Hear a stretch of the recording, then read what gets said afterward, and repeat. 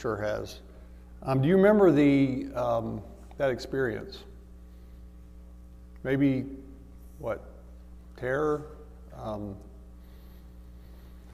There's been a couple times, or 2 or 3 times in the last 3 or 4 years where we've had a tornado warning during the night. You know how your phone goes off and the whole family's iPhone or whatever goes off, and we're in the basement, and I turn on WYFF4, I'm watching Chris Justice, and I'm praying. And there's this combination of terror, or of fear, right, and of helplessness, because you can't control it. If the tornado hits your home, what do? So we pray. And we've seen time and time the Lord it misses us. How about an earthquake? Anybody been through an earthquake? Wow. Some people from California maybe. Same deal. What was that like for you? What was that experience like? Even though these are what we call acts of God, there's a reason why we call them that.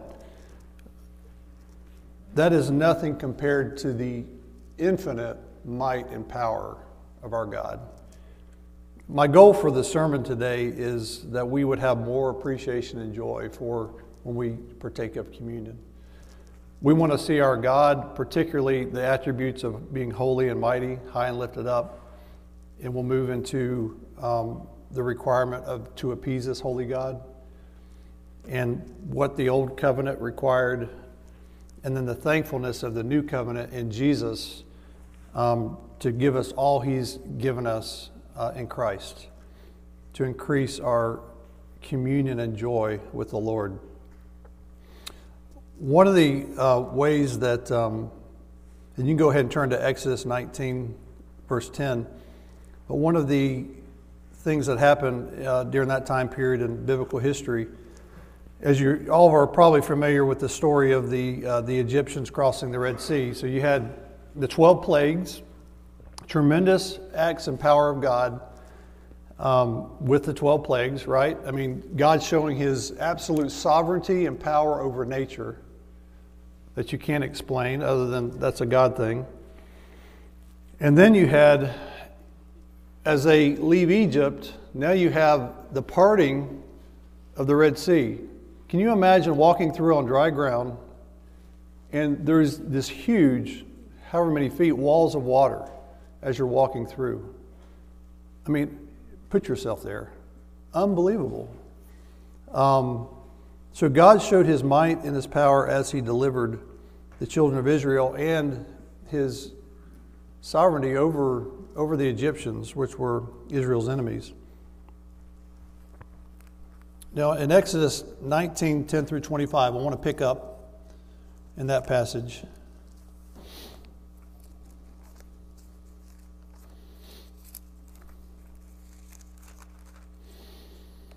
So, they've come out of Egypt. Now Moses is going up to Mount Sinai to receive the 10 Commandments. So that's the context. Verse 10. This is God's Word. Go ahead and stand for the reading of this section, please. The Lord said to Moses, "Go to the people and consecrate them today and tomorrow, and let them wash their garments and be ready for the third day. For on the third day the Lord will come down on Mount Sinai in the sight of all the people. And you shall set limits for the people all around, saying, 'Take care not to go up into the mountain or touch the edge of it. Whoever touches the mountain shall be put to death. No hand shall touch him, but he shall be stoned or shot. Whether beast or man, he shall not live. When the trumpet sounds a long blast, they shall come up to the mountain.' So Moses went down from the mountain to the people and consecrated the people, and they washed their garments. And he said to the people, 'Be ready for the third day. Do not go near a woman.'" In that sense, that was talking about sexual relations. "On the morning of the third day, there were thunders and lightnings and a thick cloud on the mountain and a very loud trumpet blast, so that all the people in the camp trembled." Have you ever been so scared that you trembled, actually shook? "Then Moses brought the people out of the camp to meet God, and they took their stand at the foot of the mountain. Now Mount Sinai was wrapped in smoke, because the Lord had descended on it in fire. The smoke of it went up like the smoke of a kiln, and the whole mountain trembled greatly. And as the sound of the trumpet grew louder and louder, Moses spoke, and God answered him in thunder. The Lord came down on Mount Sinai to the top of the mountain. And the Lord called Moses to the top of the mountain, and Moses went up. And the Lord said to Moses, "Go down and warn the people, lest they break through to the Lord to look, and many of them perish. Also let the priests who come near to the Lord consecrate themselves, lest the Lord break out against them." And Moses said to the Lord, "The people cannot come up to Mount Sinai, for you yourself warned us, saying, 'Set limits around the mountain and consecrate it.'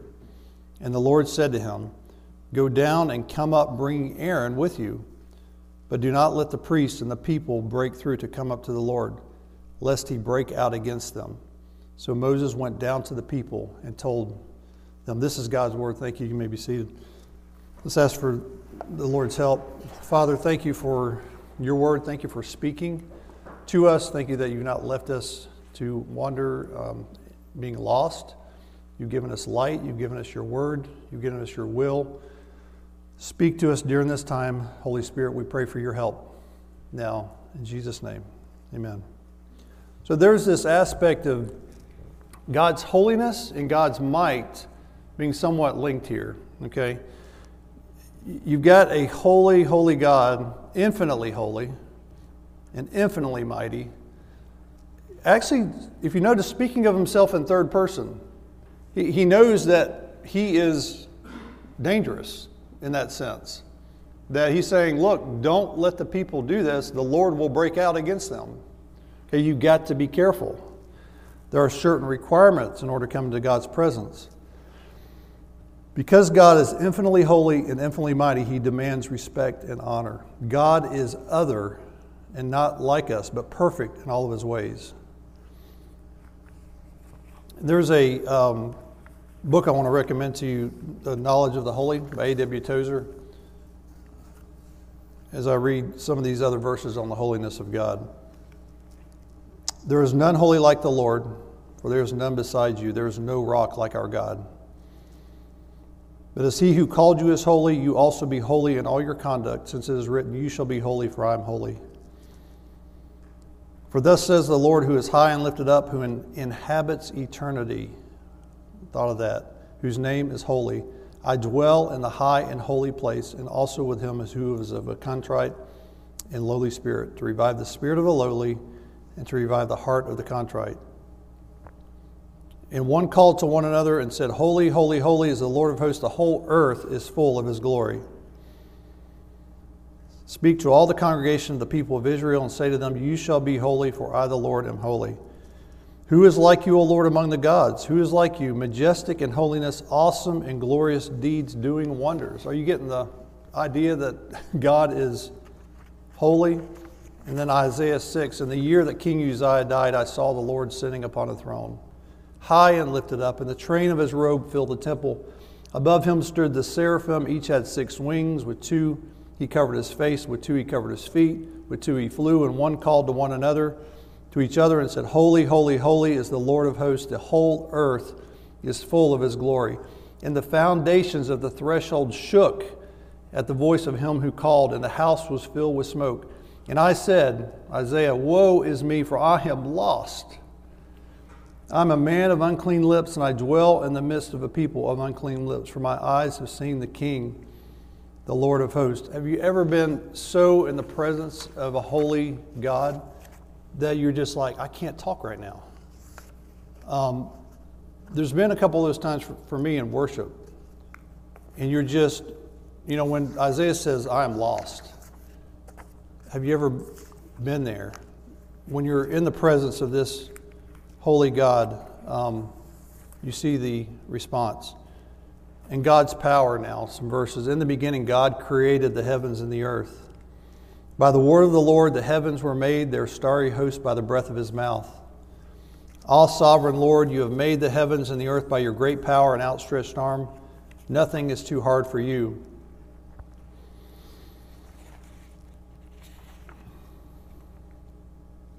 "Everything in heaven and on earth is yours. Yours, Lord, is the kingdom. You are exalted as head over all.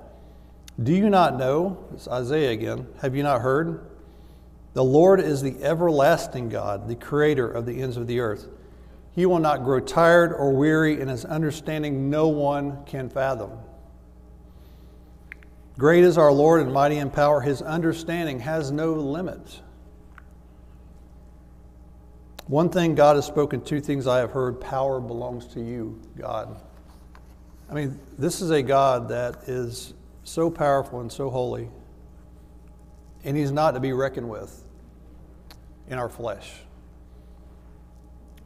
He's not to be just go casual in his presence.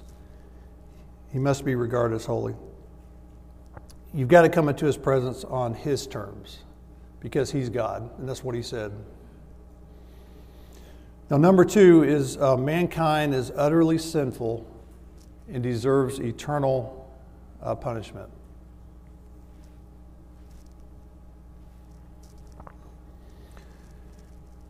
Spurgeon said, "One sin can ruin a soul forever. It is not in the power of the human mind to grasp the infinity of evil that slumbereth in the bowels of one solitary sin. There is a very infinity of guilt couched in one transgression against the majesty of heaven." Do we see our sin like that? Are we just kind of casual, no big deal? You know, I offended God again. You know, are we? Do we have this kind of awe and reverence, like one sin, infinity of evil, an infinity of guilt, because we're in awe of this holy, majestic God? Romans 3:23 says, "For all have sinned and fall short of the glory of God." And Romans 6:23, "The wages of sin is death." Unbeliever, if you're an unbeliever this morning, I've got to tell you the truth because I love you. And that is, if you're an unbeliever, you're an enemy of God. Okay, you're not okay. You're not okay. God's wrath is being stored up for you unless you do something about it. We'll get to the solution. Romans 3:10-12, "As is written, there is none righteous, no, not one. No one understands, no one seeks for God. All have turned aside. Together they have become worthless. No one does good, not even one. The fool says in his heart, there is no God. They are corrupt. They do abominable deeds. There is none who does good. The Lord looks down from heaven and on the children of man to see if there are any who understand, who seek after God. They have all turned aside. Together they have become corrupt. There is none who does good, not even one." Do we see ourselves as kind of, well, I'm kind of a good person. I'm kind of moral, God says none of us are born that way. None of us are born good. We're born with sin nature. What are the consequences of that if nothing is done about it? Nahum 1:2 says, "The Lord is a jealous and avenging God. The Lord is avenging and wrathful. The Lord takes vengeance on his adversaries and keeps wrath for his enemies." So like that tornado you were near, or that earthquake, or maybe a hurricane, you said, man, that was pretty fearful. You don't want to be in the hands of an angry God, which leads me to Jonathan Edwards' quote, "Sinners in the hands of an angry God."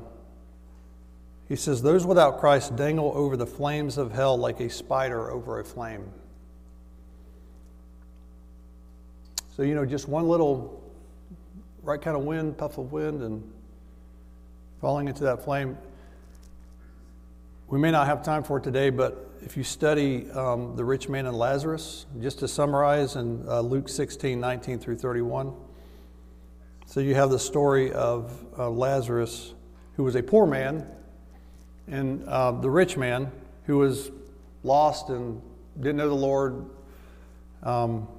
was against God, and they both die. And the rich man goes to, it says, Hades, which we could also interpret as hell, literal fire. The poor man that didn't have anything in this life goes to, they call it the bosom of Abraham, or by Abraham's side, and he's with the Lord. And they have this conversation back and forth. The rich man is just begging that Lazarus would come over and just dip the tip of his finger in some cool water and come over and just give it to him. He's so thirsty. And he talks about how he's in agony. Repeated, he's in agony in the flame. So there's not this, don't believe, a liberal interpretation saying, well, death is just separation from God, but, it's not a big deal, or, my sin's really not that serious. I'll be okay. I'll take that chance. There is a literal lake of fire where you're burning forever and ever and ever, and you can never get out, according to Scripture. And the deal is, because we've sinned against a infinite, eternal God, the consequence has to be eternal. Okay, and that's why it's forever and ever. Nothing you can do about it once you pass away from this life. So what in the world is the solution? If I am in this much trouble, I'm a sinner, I don't do good, the consequences of sin, oh my goodness, are devastating. Point 3 here is God demands a blood sacrifice for the payment of sin. And now if we could show the video, and then I'll go from there and explain.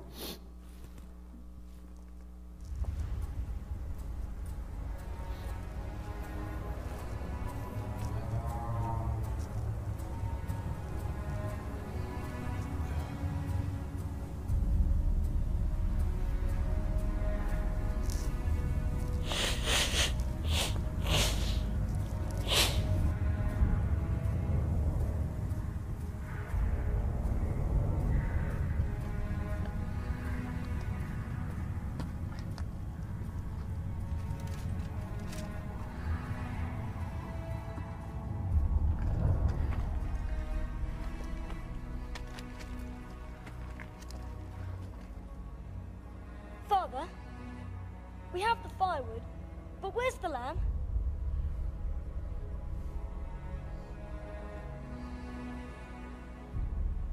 The Lord will provide a sacrifice, my son.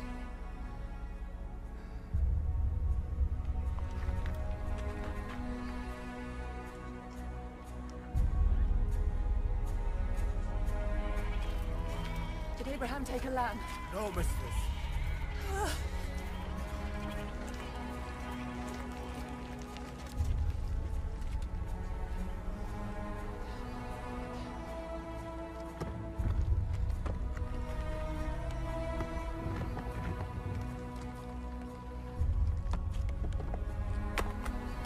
Bring the wood.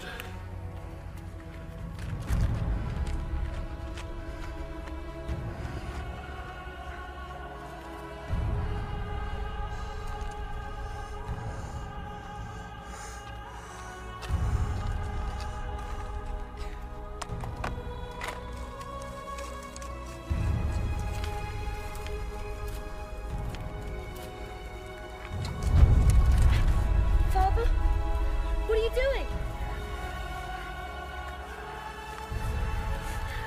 You're hurting me, Father. Isaac, you must trust in God.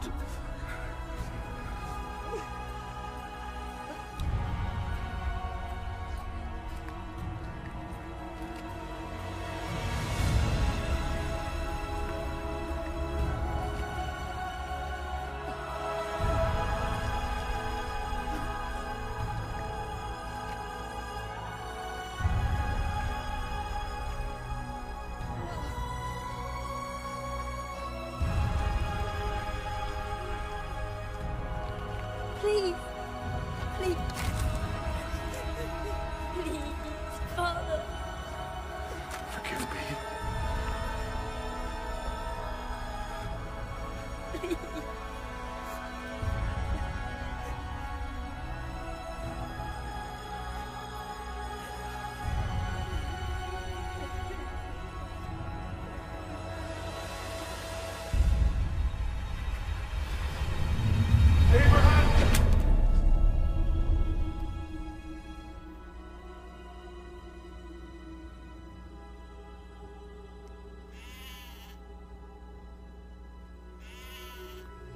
A sacrifice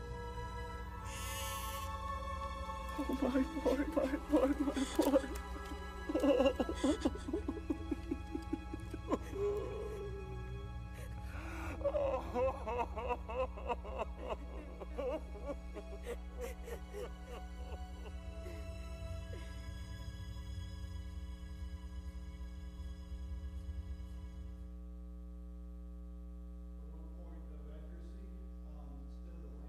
At the end, a ram was caught in a thicket that God provided for the sacrifice. So we start to see this pattern in Scripture of God demanding a blood sacrifice for the payment of sin, which leads me to talk about what's called the Passover. Read this portion from Exodus 12 for you. The Lord said to Moses and Aaron in Egypt, "This month is to be for you the first month of your year. Tell the whole community of Israel that on the 10th day of this month, each man is to take a lamb for his family, and one for each household. If any household is too small for a whole lamb, they must share one with the nearest neighbor, having taken into account the number of people there are. You're to determine the amount of lamb needed in accordance with what each person will eat. The animals you choose must be year-old males without defect, and you may take them from the sheep or the goats. Take care of them until the 14th day of the month, when all the members of the community of Israel must slaughter them at twilight. Then they are to take some of the blood and put it on the sides and tops of the door frames of the houses where they eat the lambs.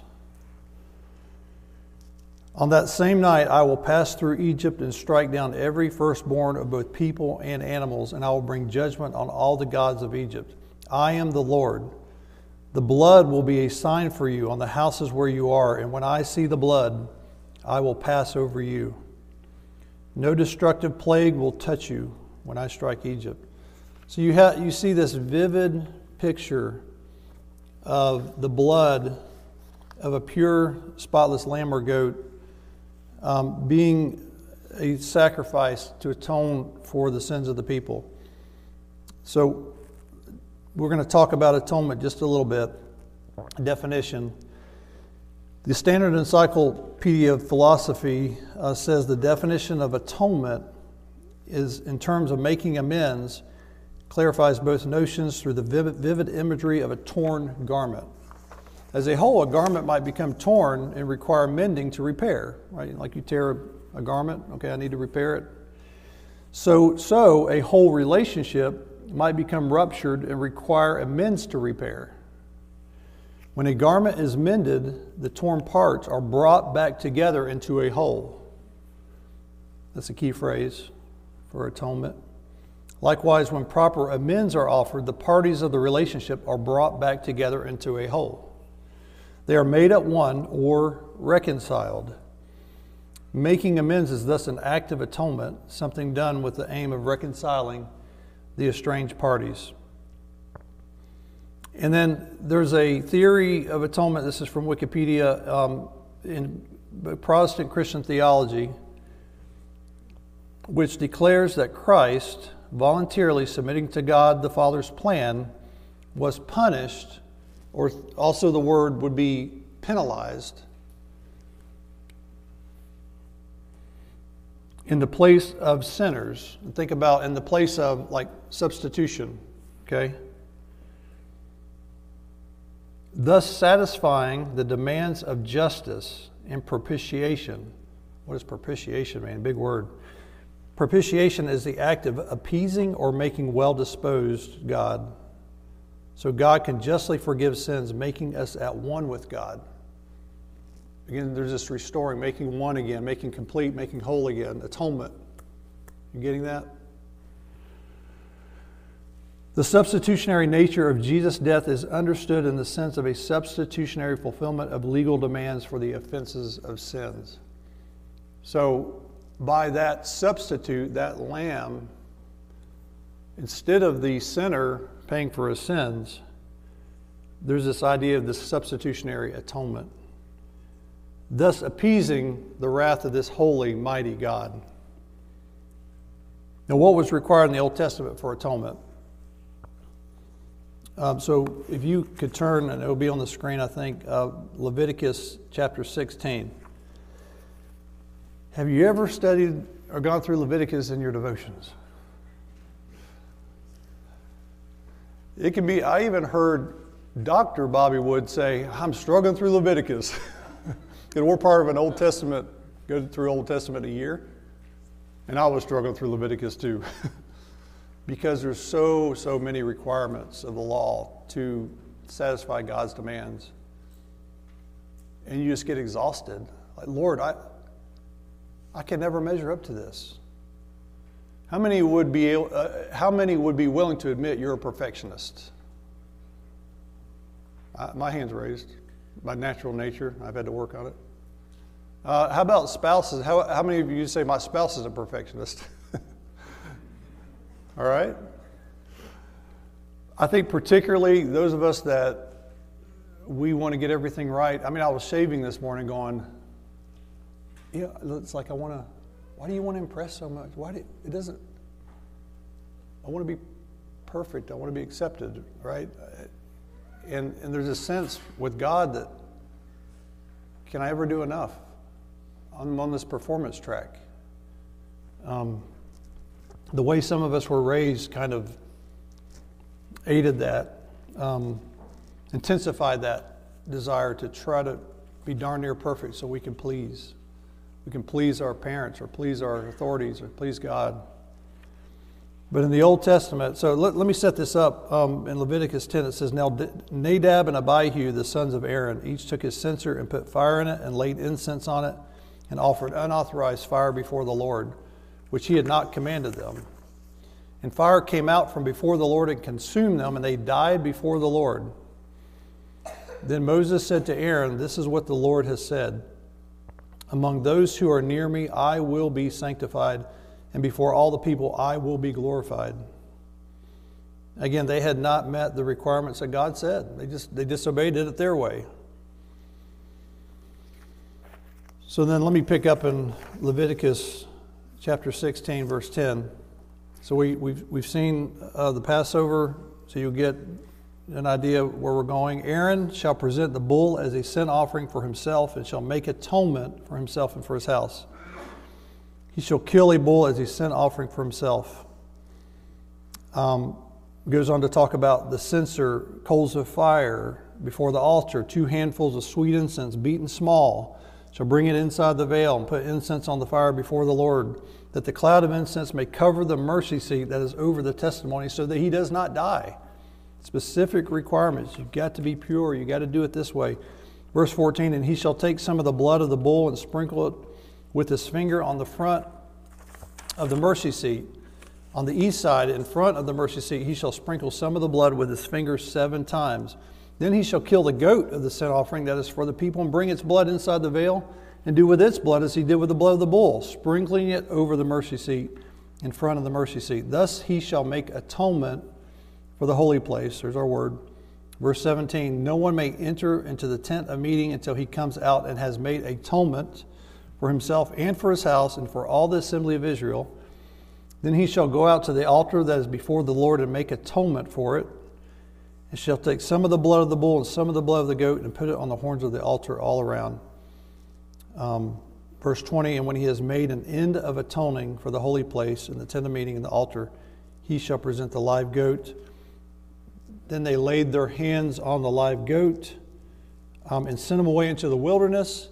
There was this transfer that the priest did, transfer of the people's sin onto the goat. The goat then takes off into the wilderness. It's called a scapegoat. You've heard that word. Okay, because there's a symbolism that their sins have been driven away. They're not on them anymore. They're on the goat, and they're away. Okay, and then it goes on to talk about washing after that. Aaron, the high priest, to wash, to bathe, to make sure his clothes are clean, his body, on and on and on the requirements, because God's a holy God. Now, the part that I'd love to get to, and you too, if you feel the weight of this, that Jesus is the atoning blood sacrifice for the payment of sin for all who trust in him or believe. Jesus is that Lamb of God that takes away the sin of the world. So listen to this passage in Hebrews. I love Hebrews. Man, so good. Hebrews 10, 1 through 14.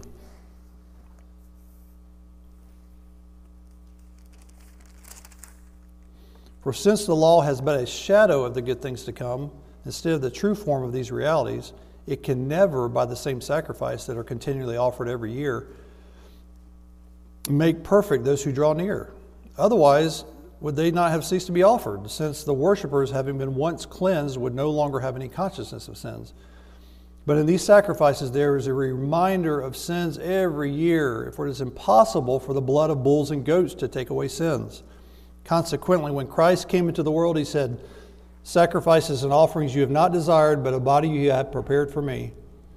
In burnt offerings and sin offerings you have taken no pleasure. Then I said, behold, I have come to do your will, O God, as it is written of me in the scroll of the book. When he said above, you have neither desired nor taken pleasure in sacrifices and offerings and burnt offerings and sin offerings. These are offered according to the law. Then he added, behold, I have come to do your will. He does away with the first, meaning first covenant, and established the second. The old covenant, new covenant. Okay, establish the new covenant. And by that will we have been sanctified through the offering of the body of Jesus Christ once for all. Did you hear that? Once for all. Hallelujah. Like we don't have to find these animals and sacrifice constantly year after year after year. And every priest stands daily at the service offering repeatedly the same sacrifices, which can never take away sins. But when Christ had offered for all time a single sacrifice for sins, he sat down at the right hand of God, waiting for that time until his enemies should be made a footstool for his feet. For by a single offering he has perfected for all time those who are being sanctified. Verse 22 of the same chapter, 19 through 22. Therefore, brothers, since we have confidence to enter the holy places by the blood of Jesus, by the new and living way that he opened for us through the curtain, that is through his flesh, and since we have a great high priest over the house of God, let us draw near with a true heart and full assurance of faith, with hearts sprinkled clean from an evil conscience, and our bodies washed with pure water. So good that Christ fulfilled the law on our behalf. And he's that Lamb of God that takes away the sin of the world. I don't have a time to read a quote from one of Martin Luther's sermons. Well, just a little bit. But now if God's wrath, Martin Luther, if God's wrath is to be taken away from me and I'm to obtain grace and forgiveness, someone must merit this. For God cannot be a friend of sin nor gracious to it, nor can he remit the punishment and wrath unless payment and satisfaction be made. Now, no one, not even an angel of heaven, can make restitution for the infinite and irreparable injury and appease the eternal wrath of God, which he had merited by our sins, except that eternal person, the Son of God himself. And he could do it only by taking our place, assuming our sins, and answering for them as though he himself were guilty of them. So this is called the Great Exchange. Jesus takes my sin, and he gives me his righteousness. Is that fair? Doesn't sound fair, does it? He's perfect. He takes on my sin. I'm imperfect, utterly sinful, but he gives me his righteousness. His robes for mine. Okay? Unbelievable. So before we partake of the bread and wine, grape juice, if you don't know the Lord, even maybe today as I was speaking, you say, well, I might not actually have saving faith. Is there fruit in your life? Know that John 3:16 says, for God so loved the world that he gave his one and only Son, that whoever believes in him will not perish, but have everlasting life. For God did not come into the world to condemn the world, but that the world might be saved through him. This is your invitation to believe on the Lord Jesus Christ. Repent. You're walking this way in your sin. You change your mind. You start heading the other direction. You're heading toward Christ. That's repentance. And the fruit follows, right? So that's repentance, and then you believe. You trust this Lamb of God. I trust you. You're my payment for sin for all time. If you confess with your mouth the Lord Jesus and believe in your heart that God raised him from the dead, you will be saved. For with the heart man believes unto righteousness, and with the mouth confession is made unto salvation. So I invite you, if you're not a believer, and the Holy Spirit's tugging on your heart, give in and trust Christ and experience the joy and the sweetness of walking with God. Now for the believer, Ephesians 2, so encouraging.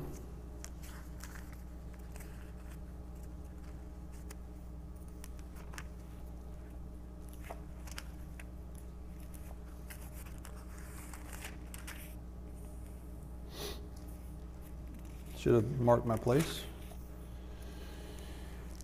Verse 1, and you were dead in the trespasses and sins in which you once walked, following the course of this world, following the prince and the power of the air, the spirit that is now at work in the sons of disobedience, among whom you all once lived in passions of our flesh, carrying out the desires of our body and the mind, and were by nature children of wrath, like the rest of mankind. See that progression? Unbeliever, you're a child of wrath like the rest of mankind. But God, two of the greatest words in all of Scripture. But God, being rich in mercy, because of the great love with which He loved us, even when we were dead in our trespasses and sins, made us alive together with Christ.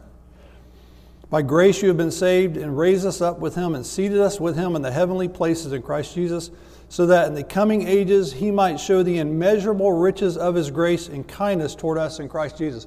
Forever and ever and ever, just lavishing this kindness and grace on us. More and more and more. By grace you have been saved through faith, and this is not your own doing. It is the gift of God, not a result of works, so that no one may boast. For we are His workmanship, created in Christ Jesus for good works, which God prepared beforehand that we should walk in them. This is really good news. I mean, this is really good news. When we see the level and the depth of our sin, it just magnifies the grace and the mercy of God. Because not only is He infinitely holy and infinitely mighty, He is infinitely gracious. And He is infinitely merciful.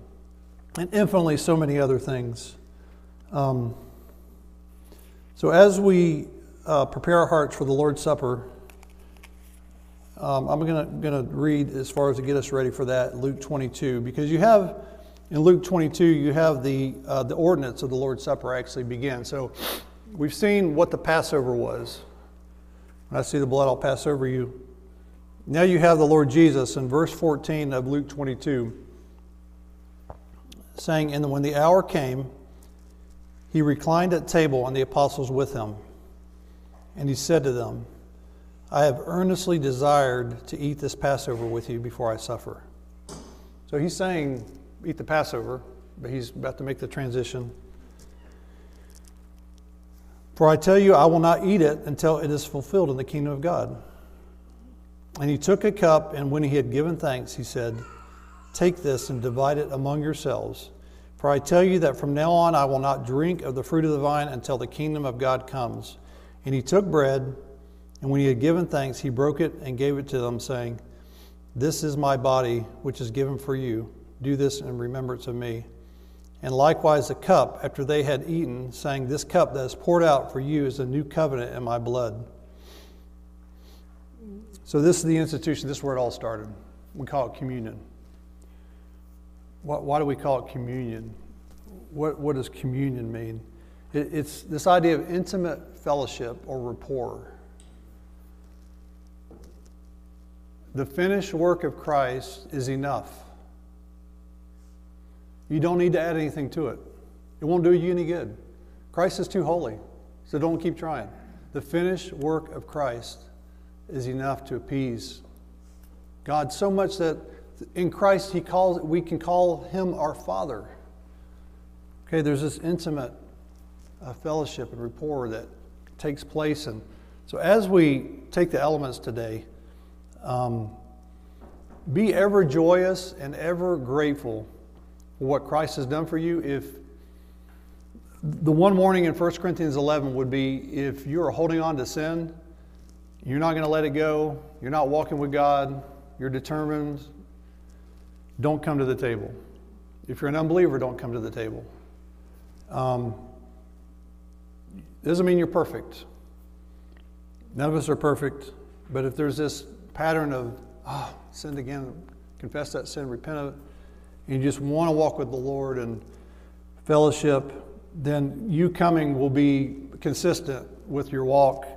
Again, not perfect, but so you can enjoy the meal. I can't wait for that meal at the marriage supper of the Lamb. Can you imagine? We read last week a number, around the throne without number. There's so many people. Can you imagine that meal taking place when finally we're presented as Christ's bride to him, pure and spotless because we're covered in the righteousness of Christ? Then we all get to sit down and have this big, huge meal together and enjoy.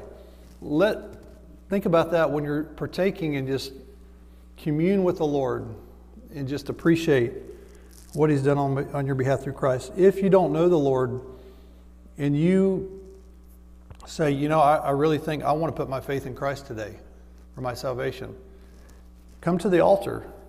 I would encourage you. If you're afraid to come on your own, turn to the person next to you and come together. Let today be the day of salvation for you. So as we come and partake of the elements, I would ask Bobby and Barron, come please. Elders.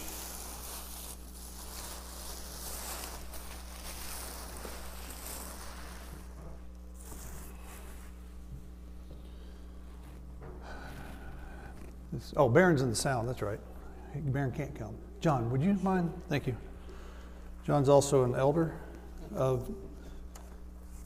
just not particularly active in this church right now, but once an elder, always an elder, right? So as we partake, I will pray, and then, again, feel free to come and just enjoy this communion with our Lord. Once everybody has the elements, then we'll take it together. Father,